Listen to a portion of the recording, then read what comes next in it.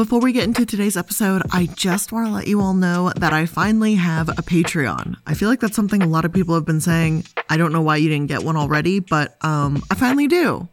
I officially launched it this Friday. We've already got quite a few patrons, and we're all hanging out in this private little Discord server, having a great time, enjoying some of the perks that are coming up. And if you want to be part of that, make sure to click on my Patreon link so that you can join the fun as well.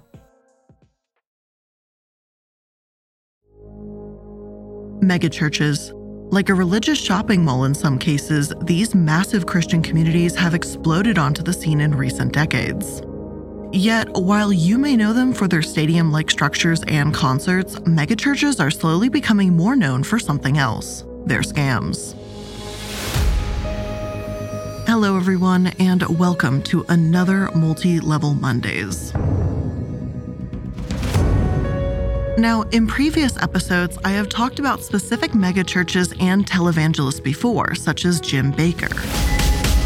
But today we're going to be talking about megachurches as a whole, like how did they come to be and why are they becoming notorious for scamming people? So let's get right into it.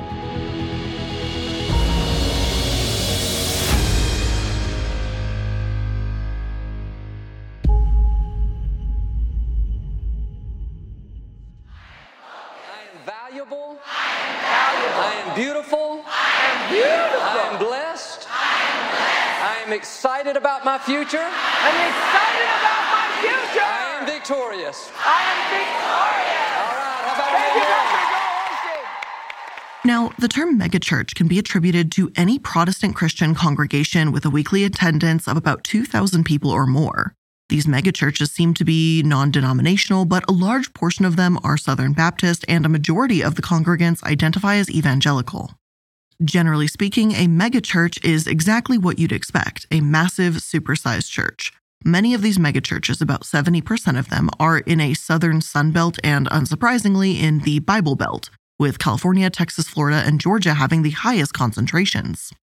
Megachurches are also predominantly white, 82%, and the average age of attendance is on the younger side, between 30 to 40 years old. There are Catholic churches with large congregations too, but contemporary worship, charismatic leadership, state-of-the-art sound systems, and incorporation of technology are all very important pieces of the megachurch pie. It can't be a megachurch without a stage and Christian pop rock music, right? Now, although this may be our definition of a megachurch these days, large churches obviously didn't always have these sorts of things. After all, back in the early years, speaker systems weren't really a part of churches, mega or otherwise. As large cathedrals began cropping up in England, evangelists such as Charles Spurgeon would preach 10 times a week to audience of 6,000 or more without the aid of any amplification. According to one source, he grew the congregation of New Park Street Church, later named the Metropolitan Tabernacle, from an attendance of 232 in 1854 to 5,311 in 1892, making it the largest independent congregation in the world for a time. Prime ministers, presidents, and other notables flocked to hear him. However, attendance there today has been considerably less than 2,000 for several decades. These were not Europe's first megachurches either. The last 10 years of John Calvin's life in Geneva were preoccupied with missions in France, such as in Bergerac. From day to day we are growing, and God has caused His word to bear such fruit that at sermons on Sundays there were about 4,000 to 5,000 people, he wrote. So if we focus on attendance alone, you could make the argument that megachurches have been around for hundreds of years, with some letters indicating as many as 9,000 people in attendance each week. In later years, like 1801, the Cane River Revival had a reported 20,000 members during the Second Great Awakening. In the 1920s, the Angelus Temple in Los Angeles had well over 15,000. Yet the modern-day megachurch seemingly wasn't born until the 1950s or even as late as the 1970s. Nearly all megachurches that exist today were founded after 1955, but the general consensus seems to be that modern megachurches exploded in popularity after Roe v. Wade in 1973, which legalized abortion. This landmark case inspired conservative pastors to not only preach about the gospel, but to take an active political role. Reverend Jerry Falwell contributed to this megachurch rise substantially when he founded the Moral Majority, a political action group. which played an important part in electing Republican Ronald Reagan as president shortly after it was founded. That year, evangelicals voted in record numbers, and soon Falwell's church, Thomas Road Baptist in Virginia, had tens of thousands of members. But again, this wasn't just a big church. Thomas Road Baptist was a lifestyle. Falwell added new ministries, creating a sort of subculture for the congregation. He founded the Lynchburg Christian Academy, an elementary school that later included a high school and even a YMCA camp. Evangelicals and especially fundamentalists were incredibly supportive of this, especially as sex education programs began to spread throughout public schools.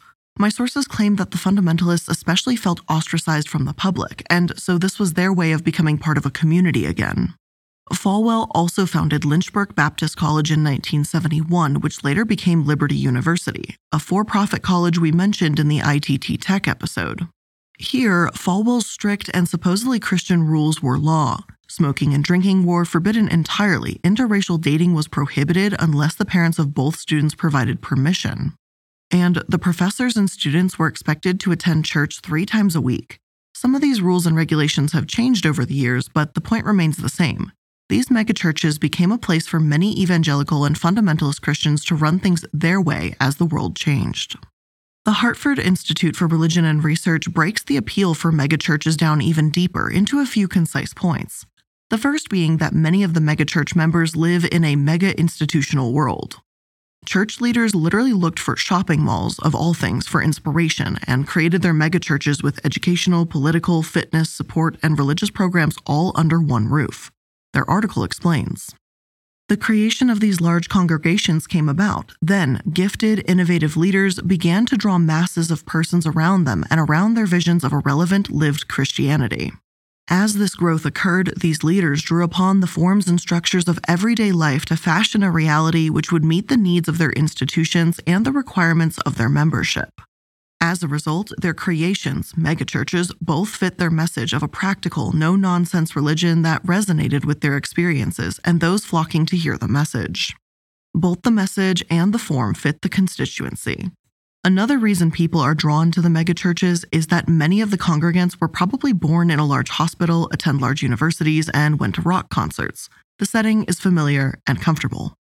Sure, finding a parking spot and having to walk to a venue may be a pain, but if megachurches of a congregation work in an office park, then it's no different. Megachurch advertisements have even said as much. The difference is worth the distance. Have you noticed how far you have to travel in this metropolitan area to get to a shopping center or grocery store, school or post office, doctor or mechanic? Our membership assembles from a radius of 20 miles. Someone near you worships here. The road to the house of a friend is never very long. Megachurches are also bound to have something for any member of their congregation. Whether that's the daycare, the school, the support system, they fulfill those needs. Plus, with their thousands of members and high visibility, they send the message that religion and Christianity are alive and thriving. What Christian wouldn't want to be a part of that movement when the world around them appears to become more and more what they consider more secular? However you personally feel about megachurches, I think it's easy to see why they appeal to so many evangelical and fundamentalist Christians. As I've said before, I don't really care what you believe so long as it doesn't hurt anyone. Unfortunately, megachurches have been known to create a ripe environment for scams, corruption, and even abuse. So we're going to start by taking a look at some of the more infamous scams first. And obey the Lord and sow that seed. And watch what God will do with you. If you sow money, you're going to reap money. Don't you stop sowing offerings. Well, they won't let us go to church. Well, email it in there, text give or something, but you get your tithe in that church. If you have to go take it down there and drop it off and stick it under the door. Religious-based financial fraud is something that's too common for comfort. Janice Malecki, a New York securities lawyer who specializes in affinity fraud cases, said in an interview with CNBC's American Greed, "People want to trust, especially in affinity situations where people feel more comfortable for one reason or another. Be it a church or an ethnic community, they tend to not look as hard as they should at what's in front of them." Self-proclaimed teen millionaire and supposed preacher Ephraim Taylor managed to gain $16 million by preaching the prosperity gospel to church congregations in 43 states. and by selling promissory notes that he said were backed by small businesses and housing projects. In actuality, this was nothing more than a Ponzi scheme. By the time Taylor was caught and sentenced to 19 years in prison, hundreds of families were destroyed and lost everything. Anita Doria, one of his victims, said that, quote, biblical principles are investing wisely, responsibly, and for the purposes of furthering the kingdom. But also, God wants us to be prosperous, end quote. Yet it's this idea of personal fulfillment that many Christians opposed to megachurches take issue with.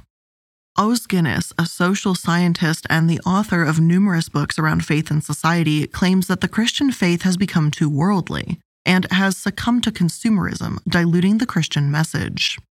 One article from CQ Researcher reads, indeed, many megachurches take what is known as a seeker-friendly or seeker-sensitive approach. Many megachurches preach what have been called the prosperity gospel, promoting personal fulfillment and success. Some argue that megachurches steer clear of more difficult topics like sin and focus on God's love and what their congregation wants to hear. However, pastors who continually talk about how God wants you to be prosperous can also use that as a selling tool. Some sources trace prosperity gospel back to 1905 with Max Weber's book The Protestant Ethic and the Spirit of Capitalism. Borrowing from these beliefs about a decade later, Baptist minister Russell Conwell became known for his lecture called Acres of Diamonds, where he told impoverished and dejected people across the country not to blame structural inequality for their struggles, but themselves. There's some truth to examining your worth ethic, sure, but we can't pretend structural inequality doesn't exist either. Over the years, other preachers took it much further. The theology of Esek William Kenyon, an early 20th century radio evangelist, also helped fuel this new thought movement or mind-healing movement throughout the United States. I really won't get too deep into theology here today, but to simplify what's going on, the idea of positive words having the power to make blessings materialize started to spread. Basically, if you prayed hard enough, you could make good things happen and bad things go away. Eventually, religious leaders translated this concept into wealth. In the 1950s, many Pentecostal pastors taught that wealth was a divine right, and terms like seed faith started floating around. Simply put, if you gave a seed or a monetary gift to the church, God would make that seed flourish and eventually return it to you with even more money than you put in. Give $10 now, receive $100 later, right? Some sources have actually called prosperity gospel the worst pyramid scheme ever. After all, the two scams share a lot of striking similarities. The first is that the prosperity gospel is based on the deceptive success at the guy at the top. Think about it, whether it's Herbalife, LuLaRoe, Monat, the leaders of these types of companies, and those high earners. They consistently boast about their income, their cars, their house, and their successes. They sell people the idea that they can do it too. Pastors who teach prosperity gospel do the exact same thing, claiming that they wanted the nicest house in the neighborhood and God gave it to them. Prominent megachurch pastors like Joel Osteen, who I will cover in a future episode, have said, quote, your dream may look impossible, but God said his blessings will chase you down, that you're surrounded by favor, that goodness and mercy are following you, that he wants to give you the desires of your heart. Don't be afraid to ask big. Take the limits off of God, end quote. While that may sound innocent enough, or as if it's only meant to be encouraging, the people who buy these pastors' books and donate to his church fund his extravagant lifestyle. They are the only ones giving that pastor success. The money that megachurch pastors receive is ultimately from their congregation, but we don't really see that aspect mentioned, do we? As in pyramid schemes, the prosperity gospel is often sold to desperate people. Norman Vincent Peale, author of The Power of Positive Thinking, Joel Osteen, Jim Baker, all of them have preached the prosperity gospel to their congregations. According to a 2006 Times poll, 31% of American Christians believe that if you give your money to God, God will bless you with more money. And despite that rhetoric, those people aren't getting any richer, but their pastors are. The BBC writes, televangelist Todd Kuntz has a well-worn routine. He dresses in a suit, pulls out a Bible, and urges viewers to pledge a very specific amount of money. Don't delay, he urges, calmly but emphatically. It sounds simple, absurdly so, but Kuntz knows his audience extremely well. He broadcasts on Christian cable channels often late into the night, drawing in viewers who lack financial literacy and are desperate for change. I understand the laws that govern insurance, stocks, and bonds, and all that is involved with Wall Street, he once said, looking directly into the camera. God has called me as a financial deliverer. Crucially, he always refers to the money as a seed, a $273 seed, a $333 seed, a turnaround seed, depending on the broadcast. If viewers plant one, the amount will come back to them multiplied, he says. It is an investment in their faith and their future. And once again, like in an MLM, if those who give these seeds don't see any prosperity, then it's their own fault. In an MLM, distributors are told that if they earn no money, it's because they didn't work hard enough, even though the system is stacked against them. Here, followers may be told that their faith just wasn't strong enough, or that they have a hidden sin. One man, Larry, who estimates that he's given about $20,000 to Kuntz operators over the years, has interpreted a gift of groceries from a neighbor and a promise of a few extra hours of work for his wife as evidence. It just doesn't really seem like a great return on investment, though. By all means, if you can't afford to give to a church and that's what you want to spend your money on, I'm not going to tell you what to do with your earnings. Go ahead and do that. That is your choice. But it's disheartening to see people like Larry, who are genuinely struggling to make ends meet, giving all they have to these multi-million-dollar ministries. Thankfully, Larry and his wife Darcy realized their mistake and stopped giving, but only after exhausting all of their funds. Kuntz was actually jailed this past year for tax evasion after spending the money he received on himself, his condo, and his vehicles. He apparently listed them as business expenses when they were obviously not. Now, for the critics that might be out there, I understand that Kuntz is a televangelist, not a megachurch pastor. Yet he preaches the same theology, which is, as some sources argue, not theology at all, but a form of oppression. Like pyramid schemes, victims want to believe that if they just hope or pray hard enough, they'll soon have money, health, and esteem that's promised. But that's where this prosperity gospel preached in megachurches is so dangerous, because it's a promise that these pastors can't keep. To be fair, I need to mention, as always, that this is not the belief held by every single megachurch pastor. According to one Time article, the movement's renaissance has infuriated a number of prominent pastors, theologians, and commentators. Fellow megapastor Rick Warren, whose book The Purpose-Driven Life has outsold Osteen's by a ratio of 7-1, finds the very basis of prosperity laughable. This idea that God wants everyone to be wealthy, he snorts, there is a word for that, baloney. It's creating a false idol. You don't measure your self-worth by your net worth. I can show you millions of faithful followers of Christ who live in poverty. Why isn't everyone in the church a millionaire? So it is true that not every single megachurch scams their congregants, but unfortunately enough of them do to keep these prosperity gospel scammers in business, and so they are still here today. In addition to the prosperity gospel setting up a potentially dangerous precedent, there are plenty of pastors who have taken advantage of the mindset shown by their congregations.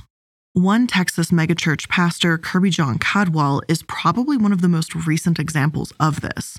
He was the senior pastor of Houston's Windsor Village United Methodist Church, which has about 14,000 members according to AP News. Federal prosecutors say that he and a Shreveport investment advisor, Smith, persuaded their victims to invest $3.5 million in Chinese bonds. Bonds that were issued by the former Republic of China, which lost power in 1949. Not only are the bonds not recognized by the government, but they hold absolutely no value whatsoever. Caldwell used about $900,000 he received from the scheme to maintain his lifestyle and pay down credit cards and mortgages, according to the Justice Department. Caldwell has a master's degree from the Wharton School of Business at the University of Pennsylvania and had worked in the financial industry. In November 2020, Smith was also sentenced to 6 years in prison. And to be completely frank here, I don't care that he's apologized, even if I'm glad that he's at least paid all of the money back just for those families' sakes. The fact is that this went on for years, starting in 2013, and that's disgusting. He's someone who's incredibly trusted. He was even the spiritual advisor to George Bush and Barack Obama when they were in office. Although I'm not particularly surprised by someone using their power in this way, there's still something especially upsetting when it's done using God's name. Even if you don't believe in God, it sucks for the people that do. Aside from non-existent Chinese bonds, this is not the only investment scam church leaders have done and gotten in on to kind of, siphon money out of their congregations. Greater Ministries head Gerald Payne told 18,000 victims on his nationwide roadshows that his financial program was based on the Gospel of St. Luke. He claimed to be friends with the Liberian president and that if churchgoers donated, their money would be invested in gold and diamond mines there. He claimed everyone who invested would double their money in less than 2 years, but needless to say, anyone who trusted in him lost everything. There are an alarming amount of church-run Ponzi schemes. Although one church in Maryland wasn't a megachurch, they weren't small either. The congregation was about 1,000 members. 3 supposed pastors claimed they had knowledge as traders and could guarantee a return on foreign exchange and cryptocurrency investments. They recruited congregants and other investors into what became a $28 million Ponzi scheme. FBI Special Agent in charge Jennifer Boone said in a statement issued by the Justice Department, the accused used the victims' hard-earned money for luxury cars, private jets, and family vacations, leaving their investors with nothing. They took advantage of the trust their congregants placed in them, giving them false hope of financial security at a time when a sense of financial insecurity was prevalent. Much of the money raised was from African immigrants working in the medical field. A fourth example took place at Bethel Church in California, a megachurch with over 10,000 members.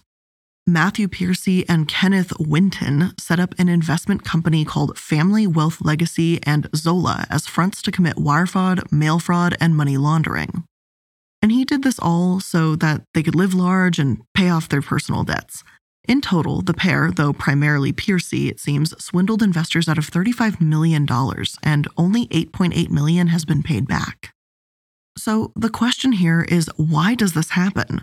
It's not just because of the prosperity gospel, but there's another aspect at play when it comes to megachurches and Ponzi schemes: affinity fraud.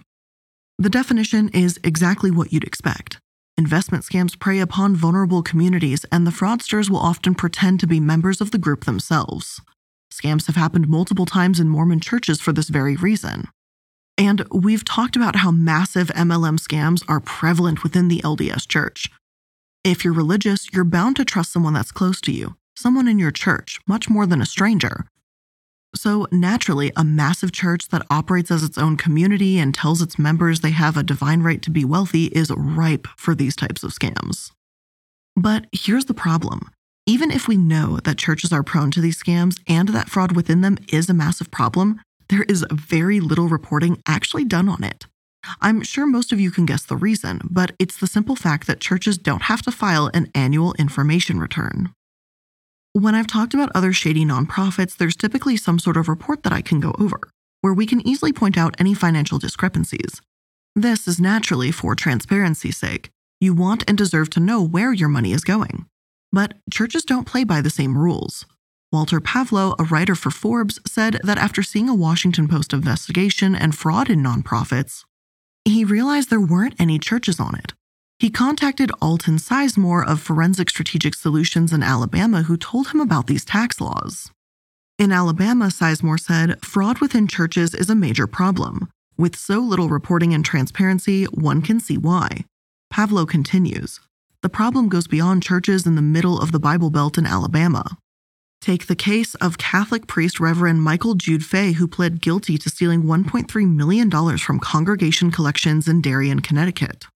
According to a New York Times article, a bookkeeper and an assistant pastor at St. John's Church discovered the theft and showed their findings to the Catholic Diocese of Bridgeport, but nothing happened. The two then took matters into their own hands, hired a private investigator, and took their case to authorities. While Fay would go on to be sentenced to 37 months in prison, the duo that reported their fraud quit their jobs at the church under pressure from diocese officials. Gordon Conwell Theological Seminary in Hamilton, Massachusetts, has conducted research on all aspects of finance related to Christian churches around the world through its Center for the Study of Global Christianity.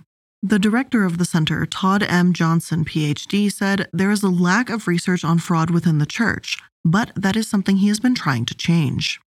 One study claims that Christian churches lost $63 billion each year due to ecclesiastical crime. As much as 95% of fraud within churches is undetected or unreported.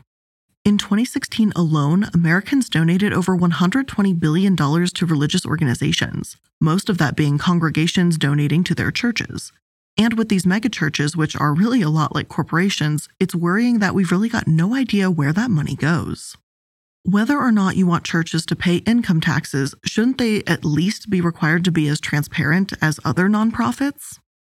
Well, before we dig into that next point, taxes and churches and the IRS, let's take a quick moment to thank today's sponsors. Everyone loves ordering stuff online from the comfort of their home, but we all face doubt when we see that promo code field taunting us as we check out. If only we had that little magical code to save us 15% or more. That's why there's Honey. Honey is the online shopping tool that scours the internet looking for promo codes and then applies the best ones to your cart. It's like getting coupons without ever having to keep track of them or ever remembering to use them. Honey is super easy to use. You install it on your browser and then you shop like you normally would. When you're ready to check out, the Honey button drops down, it auto-applies any working codes, it finds straight to your cart, and then boom, money saved.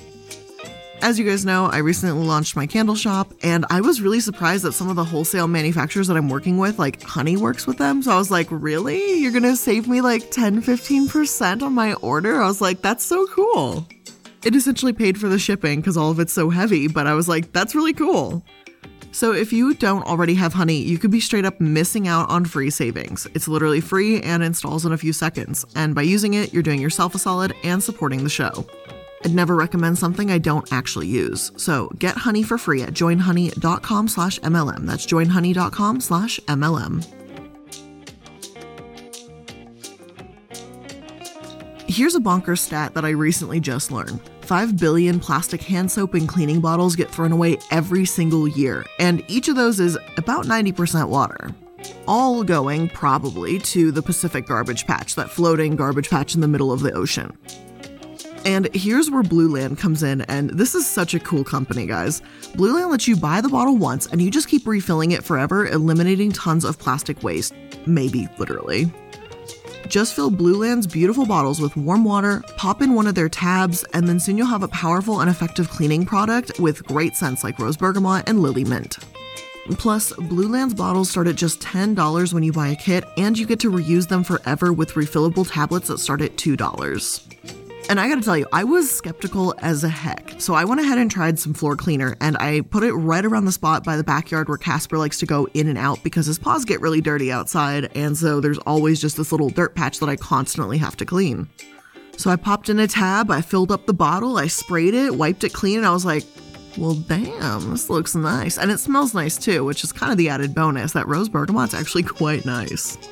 Right now, you can get 15% off your first order when you go to blueland.com/MLM. That's 15% off your first order of any product Blue Land orders at blueland.com/MLM. blueland.com/MLM. The blessing isn't in what you lost. The blessing is in what you got left. And if you will sow what you got left, God said, I'll give you back whatever. So, taxes and the IRS. There is a destructive cycle going on between the two that's gotten especially out of hand in recent political climate. Churches, if they want to retain their tax-exempt status, aren't supposed to get political, as the IRS says that nonprofits can't act on behalf of or in opposition of any candidate running for public office. If they do, they'll lose their tax breaks. But I'm sure as many of you know, these megachurches break that rule consistently. Whether it's by reading anti-Obama letters or in recent years actually campaigning for Trump. Of a battle, the reinforcements need to come in. So send your power and your presence to touch this president. Show him who you are. Show him your love. Show him the love of Yet, people. because of the Lobbying Disclosure Act of 1995 allowing for churches to spend as much as 20% of their income on lobbying, and because we can't see what churches actually spend their money on in the first place, these megachurches are actually able to lobby on political issues without anyone actually noticing, and that's a big problem. Of course, these rules have been broken for quite a while now. Reuters discusses how in 2012, Pastor Jim Garlow at the Skyline Wesleyan megachurch in California broke those very rules. You'd think that they're doing this in a sneaky way or just, gently nudging their congregation towards certain political candidates, but no, that's not the case. Instead, Reuters says that these pastors intentionally try to provoke the IRS, with some even going so far as to send in DVD recordings of their own sermons to them, as if daring them to take action. The IRS's lack of response has literally become a joke. In fact, it is so much of a joke that Alliance Defending Freedom, or the ADF, which is another organization I've discussed previously, has made an entire day devoted to breaking this very law. They call it Pulpit Freedom Sunday, and on their own website they explain. Pulpit Freedom Sunday is an event associated with the Pulpit Initiative, a legal effort designated to secure the free speech rights of pastors in the pulpit. Pulpit Freedom Sunday encourages pastors to exercise their constitutionality-protected freedom to speak truth into every area of life from the pulpit. Alliance Defending Freedom also hopes to eventually go to court to have the Johnson Amendment struck down as unconstitutional. The Johnson Amendment, by the way, forbids nonprofits from getting political in the first place. And look, I do believe in free speech. I really, really do.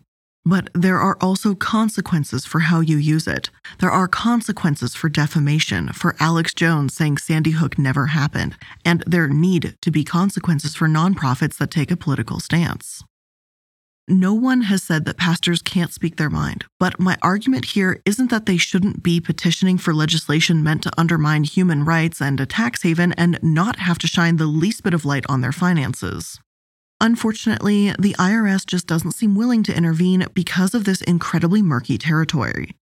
The 2012 Reuters article reads, "The situation is fraught with peril for the IRS, which needs to be seen as apolitical. When it cracks down on political activities prescribed by the 501c3 regulations, it is inevitably branded as partisan. When the target is a church, mosque, or synagogue, enforcement puts two fundamental American values at odds: freedom of speech and the separation of church and state. Although the agency has enforced the tax exemption status rules against churches in the past, it has so far ignored the provocations of Freedom Sunday." The especially problematic aspect to all of this is the fact that as megachurches get away with it, other churches follow suit. Catholic churches started calling for their own fortnight for freedom and mobilizing against the Obama administration's healthcare stance on contraceptives. The IRS was silent on this too. And it's not as if this was just a few dollars lost either. Federal tax break on donations and exemptions totaled tens of billions of dollars each year. And as for the nearly $100 billion annually that gets donated, well, if a church doesn't voluntarily disclose how they're spending it, we can't know where it's all going. Some churches do take it upon themselves to create annual financial reports, but since it's not a requirement to disclose this, I can't vouch for how or to verify the accuracy in any of those statements. In 2010, The Washington Post released an article detailing how evangelical nonprofits are starting to classify themselves as churches to allow them to hide their salaries. Ministry Watch also released a report on the situation called "When a Church is Not a Church," which, frankly, says it all in the title alone. The article claims that even though they believe the government has no business interfering in a church's affairs, these churches are starting to make it a part of the government's business when they try to use their tax-exempt status to commit fraud and to feed the lavish lifestyles of their leaders. Other organizations have seen what megachurches have been able to get away with, and now they're following in their footsteps. Focus on the Family, yet another organization I've discussed previously, now claims church exemption status, as do many others. It's especially concerning to me that a shady nonprofit that already has a tax-exempt status is now not going to tell anyone, government and donor alike, how they spend their money. Ministry Watch claims Focus on the Family does voluntarily release their 990 forms on their website as of the time of the article was released, but they could effectively choose to stop that at any time, and there's nothing to really say they can't. Aside from all of this making it easier for shady activities to take place, Ministry Watch makes the point that this hurts good nonprofits too. Where there is a lack of information, trust goes down and disinformation can flourish. Donors lose confidence in individual organizations, and society loses confidence in the value of the entire sector they represent. The thing is, I don't even agree with Ministry Watch's position as they go on to say that they do support Focus on the Family as an organization. But I can appreciate that they, even as a religious and conservative source, say that hiding behind the church exemption status is not going to stop critics. They write, Hiding behind the church exemption will not end the attacks these ministries fear, and it will have the unintended consequence of alienating a skeptical public who has been taught to believe that when people have nothing to hide, they usually don't. So, to donors we say, don't give money to a ministry if you are not sure where the money is going. That should be a minimum responsibility of a good steward. If your favorite ministry is not releasing its Form 990s to the public, you should be asking why. In June of 2015, the Supreme Court ruled that even if they don't support same-sex marriage, religious organizations will not lose their tax exemptions. Yet in 1938, the court ruled that a school would lose tax-exempt status if its policies violate fundamental national public policy. In an article for Time, Mark Oppenheimer calls for the end of the church's tax-exempt status entirely if they dissent from public policy on matters of race and sexuality. Mark makes the point that if dissension is unlawful, simple as that, why are we rewarding them in the first place? The fact is, megachurches have an easy time abusing the system we've given them. Organizations like Focus on the Family have declared themselves a church even though they don't have congregations, but they fund political radio shows and other programming. Megachurches benefit from public funds provided by taxpayers because of their status, and yet the Lakewood megachurch where Joel Osteen preaches turned victims away during a hurricane, left them out, and locked the doors. The IRS has proven themselves to be absolutely useless in this situation, even as scams get more out of hand and more organizations are signing up for this tax-exempt, transparency-free status. And personally, I feel that if a church wants to be discriminatory, then there should be a price to pay for that, and that means you don't get your tax-exempt status. What really sucks about taking that position is I have to say that I understand that that's a controversial opinion to hold when it really shouldn't be.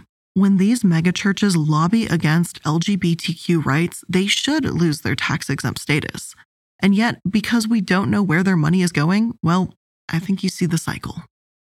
To say that megachurches rub me the wrong way would be a gross understatement. This is only the tip of the iceberg. These are only the financial issues I have with megachurches. Still, I did want to briefly touch on why these places are so rife with scams, and I hope I've been able to shed a bit of light on that topic today. But with all of that being said, that's where I'm going to end today's episode of Multi-Level Mondays.